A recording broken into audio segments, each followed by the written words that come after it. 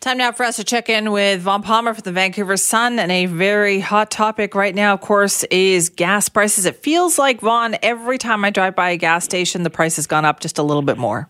Yeah, and that actually may be the truth, given what's going on.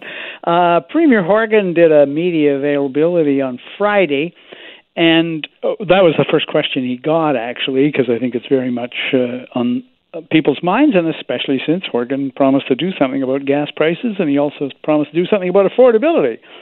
So interesting answer. The Premier said he feels everyone's pain. He knows we're going to be a tough summer with gasoline prices.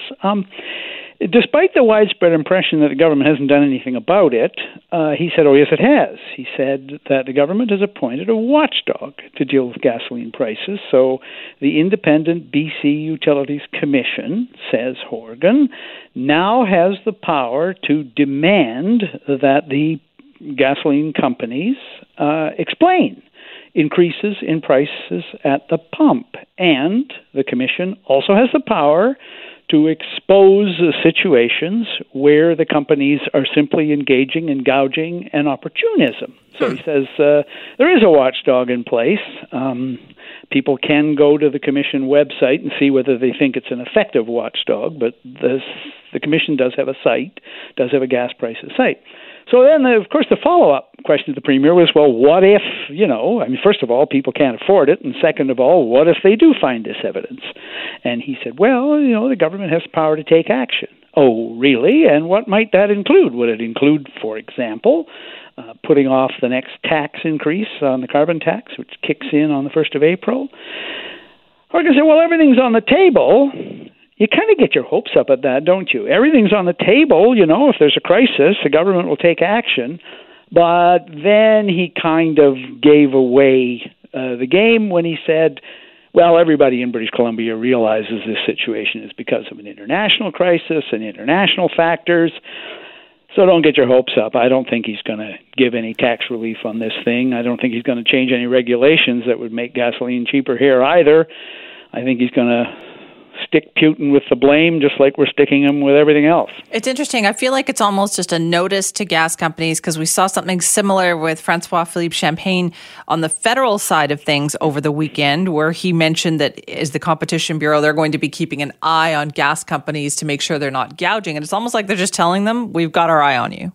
Yeah, to be completely not that it's going to matter. To be completely cynical about it, I think the Premier's saying, look, if you're going to do it, make sure this is your excuse, right? Just sort of point to what's going on in the Ukraine and blah, blah, blah. By the way, Simi, I'm sure you noticed it, that there was a big rally at the BC legislature on Sunday.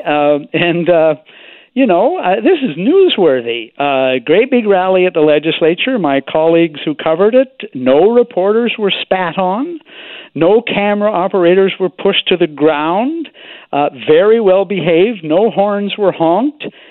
And nobody suggested that having to wear a mask is the first sign of a fascist takeover here in Canada. No references to the Nuremberg trials. Of course, the subject was what's going on in Ukraine. And, Simi, I don't know, maybe the sight of something that actually smacks of fascism going on in the world has brought some perspective to some of the people out there protesting about masks and vaccination passports, I hope. Yes, we would hope, right? So very different atmosphere. You're absolutely right about that. But speaking of what else is going on too, you mentioned Friday. That was also the big announcement on Friday, wasn't it, about the rearranging of portfolios? Yeah, so the Premier announced this new ministry that's been in the works for over a year, and it is a single ministry, the Ministry of Land, Water, and Natural Resource Stewardship.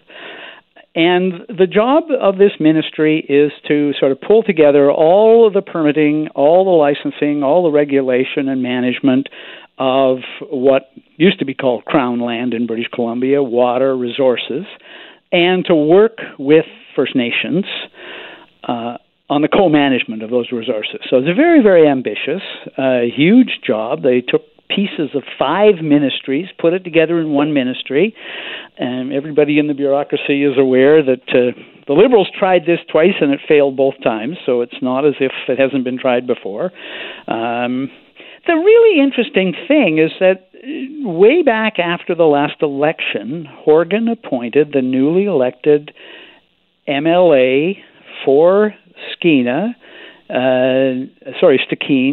Nathan Cullen, former federal MP, gave him the job of presiding over setting up this new ministry. So Cullen took part in one of the most ambitious consultations ever attempted by government, spent well over a year overseeing this, delivered the finished product to the Premier in the last couple of weeks, and he's not the new minister. I mean, I was very surprised. I think many people in the public service were as well. Why, said Horgan? Well, instead he appointed the Minister of Municipal Affairs, Josie Osborne, as the new minister in charge of this new ministry, and he gave Cullen her assignment. So it's not a demotion for Cullen. He's the new Minister of Municipal Affairs. But why? It's really an interesting explanation. Horgan started off, Simi, by saying, well, he'd always had Osborne in mind for this job, which doesn't explain why he didn't ask her to set the ministry up. But then he said, Nathan Cullen comes from a part of the province where there's an awful lot of issues involving land and resources, and he has a lot of friends and constituents with an interest in all this, and I think he was referring to First Nations. And basically, he doesn't think Cullen could have handled it. So Cullen is, as I said, he's not demoted. But of course, the challenge on this, Simi, is that this is a very, very complicated and demanding new ministry, and essentially the person who knows it in depth is not going to be in charge of it. That's interesting then. And also, do we fully know what goes into which ministry and where? Well,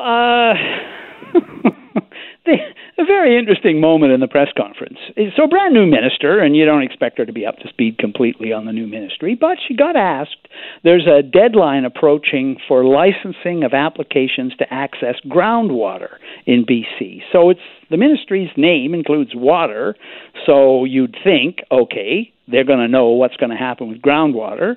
Osborne got asked, Simi, she said, well, I'm a new minister, I'm going to look into it. And Horgan jumped in and said, hey, she'll be on this within an hour. Well, actually, the Premier's office now admits that groundwater isn't in the new ministry. What? And it was clearly spelled out in the briefing notes.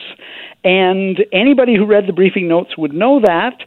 Apparently, neither the Premier nor the new minister was up to speed on the structure of the new ministry.